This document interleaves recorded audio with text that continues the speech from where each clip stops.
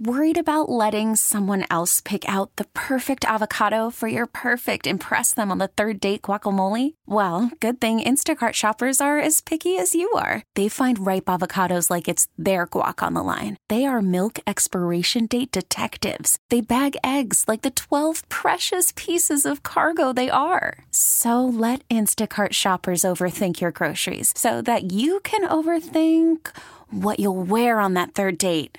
Download the Instacart app to get free delivery on your first 3 orders while supplies last. Minimum $10 per order. Additional terms apply. Presented by T-Mobile, the official wireless partner of Odyssey Sports. With an awesome network and great savings, there's never been a better time to join T-Mobile. Visit your neighborhood store to make the switch today.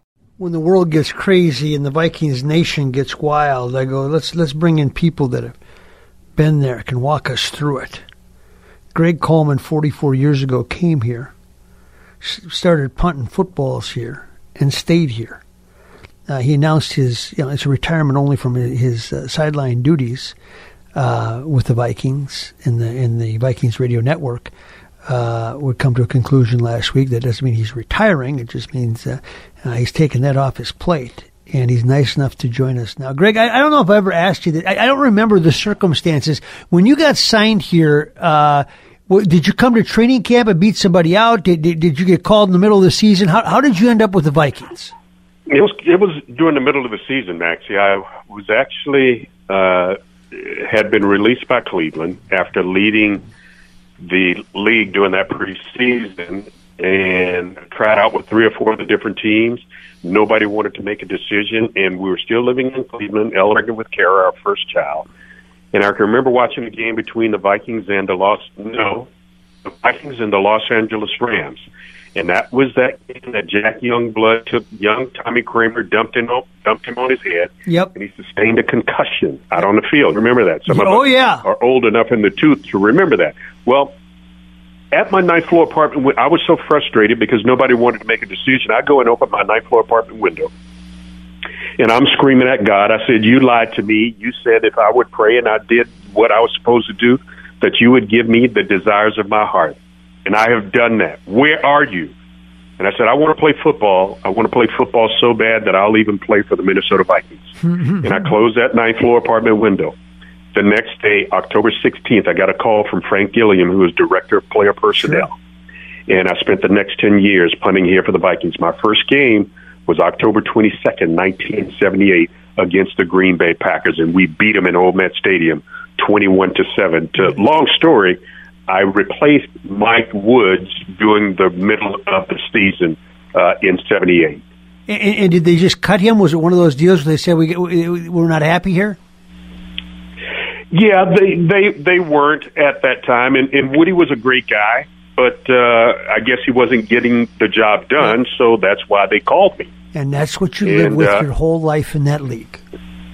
Yeah. Really, that you can get 10 years in one place. Great. Now, I know you're one of the few. As I saw you on the sidelines the other day, I thought, you're one of the very few that really understands Met Stadium, the Metrodome, TCF Bank Stadium, and the U.S. Bank Stadium because you've been there for all of them, either as a player on the sidelines. Obviously, we all loved Met Stadium, those of us that attended games back then, and a lot of it had to do, of course, with winning, etc. What was Met Stadium to you? Oh, man, that's, out of all the questions in my career, I don't think I've ever been asked that. What was Met Stadium to me? Well, I used it as a safe haven because very few punters could come in after the win. Yep. And, the Bud would talk about the Alberta Clipper coming down, and he said, "Don't worry about leading the league because the winters are going to be harsh and the wind is going to be blowing, but if you can master that, if you can get the nose over, punt it towards the corners, put it towards the sidelines, then you're going to be okay. Don't worry about averages." And that's what I did. I used it to our advantage, just like Bud and the team used the winter to our advantages. Yep. When teams from the South and California would come in, they would be focused on staying warm. Well, we knew it was going to be cold, so we used it to an advantage. The Minnesota Vikings, you have been right there front and center for this love it's kind of a love-hate relationship, but it's truly a love relationship with the fans. They get frustrated. They get frustrated for the right reasons. They just want to see a team win, go to a Super Bowl again, all the things that every NFL city does. But like when you see the other day, your last interview with Mike Zimmer after the game, and I mean, I'm listening and I'm getting teared up because I can feel what you guys, you know the inevitable. He knows the inevitable. You've seen this before. You know how this plays out. You know what kind of a business it is. But to hear you two almost brought to tears what was that like for you? Because you didn't have to say it. You knew exactly what both of you were thinking and feeling. What did that feel like to you? Well, deep inside, it was the last day for both of us. And we walked out on the field during pregame. I was coming into the stadium. He was coming out for pregame warm-up. And I asked, I said, hey, Zim, are the twins here? Talking about his daughters, his grandkids. Are the twins here today? He said, no, the twins are not here today. I said, well, I'm going to see mine after the game, and I'm going to spoil the heck out of them. And he looked at me and said, I'm going to be able to spoil mine too. Yep. And it was just that look, when he knew, when you know what a man has gone through, you have seen how it had beat him down mentally, physically, emotionally. I can remember a month or so ago when Andy Reid was taken off the field with chest pain. Yeah. And I can remember, before starting our post-game interview, he said, man, I got to check on Andy. I got to see how Andy's doing. He said, God darn, man, this game is stressful. And I knew at that point that it had really started to wear on him. I mean, you could look at the eye injury. You can look at, incident after incident. But, Maxie, in the great scheme of things, coaches are hired to be fired, and especially if you don't win. Bud would always say, he said, Tut, I can find anybody and bring them in off the street to put on a purple jersey and a helmet with horns on it. But if we don't win, changes are made. Coaches know that. Fans know that. Players know that. And certainly after the last several years that we've had here, and the Wilfs basically giving Mike everything he thought that he needed to correct this defensive team, and it still didn't work out, you knew somewhere in the back of your mind that changes would be made. And in that moment that we shared together at that last post-game interview, it was almost like it was a relief, but also you respect the humanity of the man. Yeah, it didn't make sense for me to go down that path. Hey, man, are you going to be here tomorrow? What about this and what about that? That's not how I choose to do my job as a journalist. I'm not going to go in and just kick a person when he's down. No, and you didn't have to. I mean, we all knew what was at stake, and you're just feeling the moment, and you're trying to feel what he feels and you feel, and that's pretty compelling stuff.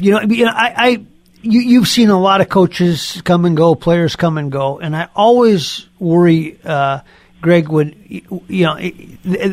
they'll be with us for about a week, and then pretty soon we'll focus on whoever the next new coach is, next new general manager is, and maybe Zim will coach again next year, maybe he won't. But I truly worry about he and Rick Spielman from the standpoint that you give so much, you develop so few hobbies, and now you're in a world that people aren't calling anymore, and they don't need you to sign something for a charity. What do you tell them about that, if you can? What would you tell them about transitioning out of a spotlight and trying to, you basically got to reimagine your whole life? Well, to a certain extent, Maxie, but I was fortunate enough that when I was drafted by the Cincinnati Bengals in 1976, I was fortunate enough, and I look back now, and when I say fortunate, somebody says, you're fortunate to get cut? Well, yes, because it forced me to look at reality. It forced me to look at the National Football League as it was. It was not a career. It was a stepping stone and a milestone to move ahead. And I was forced to get a job after being drafted by the Cincinnati Bengals. And it showed me and taught me that you're at the whim you're at the risk of a bad punt, a bad play, or coaches or an owner's decision. Yep. So I prepared my first year like it was my last year.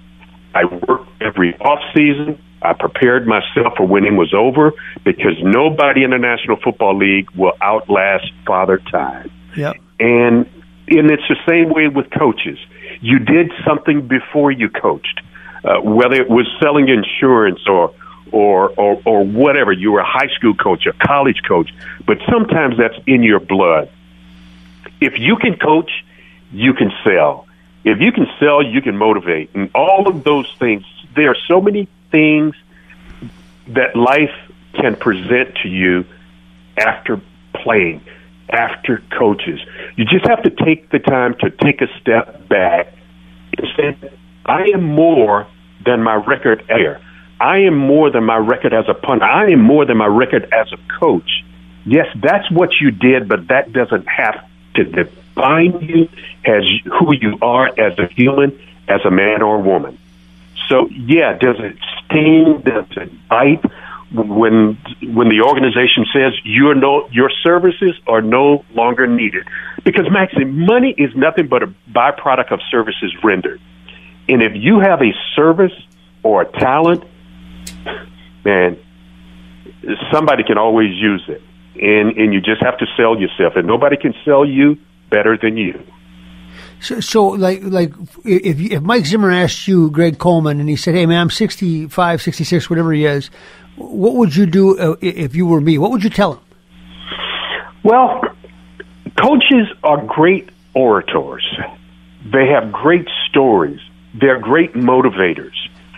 And that's what I'm doing, Maxie. I'm taking the stories, the leadership principles and lessons that I learned to a professional speaking business, the lessons that I learned as a player, how to overcome adversity, being the first African-American punter in the National Football League, the things that I had to go through, talking about resilience, all of those things. It doesn't matter. It's the same church, different pew. If you're talking to people, you're trying to shift the atmosphere. You're trying to flip the field with a culture to move people forward. And that's what I'm doing. That's what coaches can do, and that's what I would tell Mike Zimmer. Man, package those stories up. Package those lessons learned. Package those leadership principles that you used as a coach, because corporate America needs those.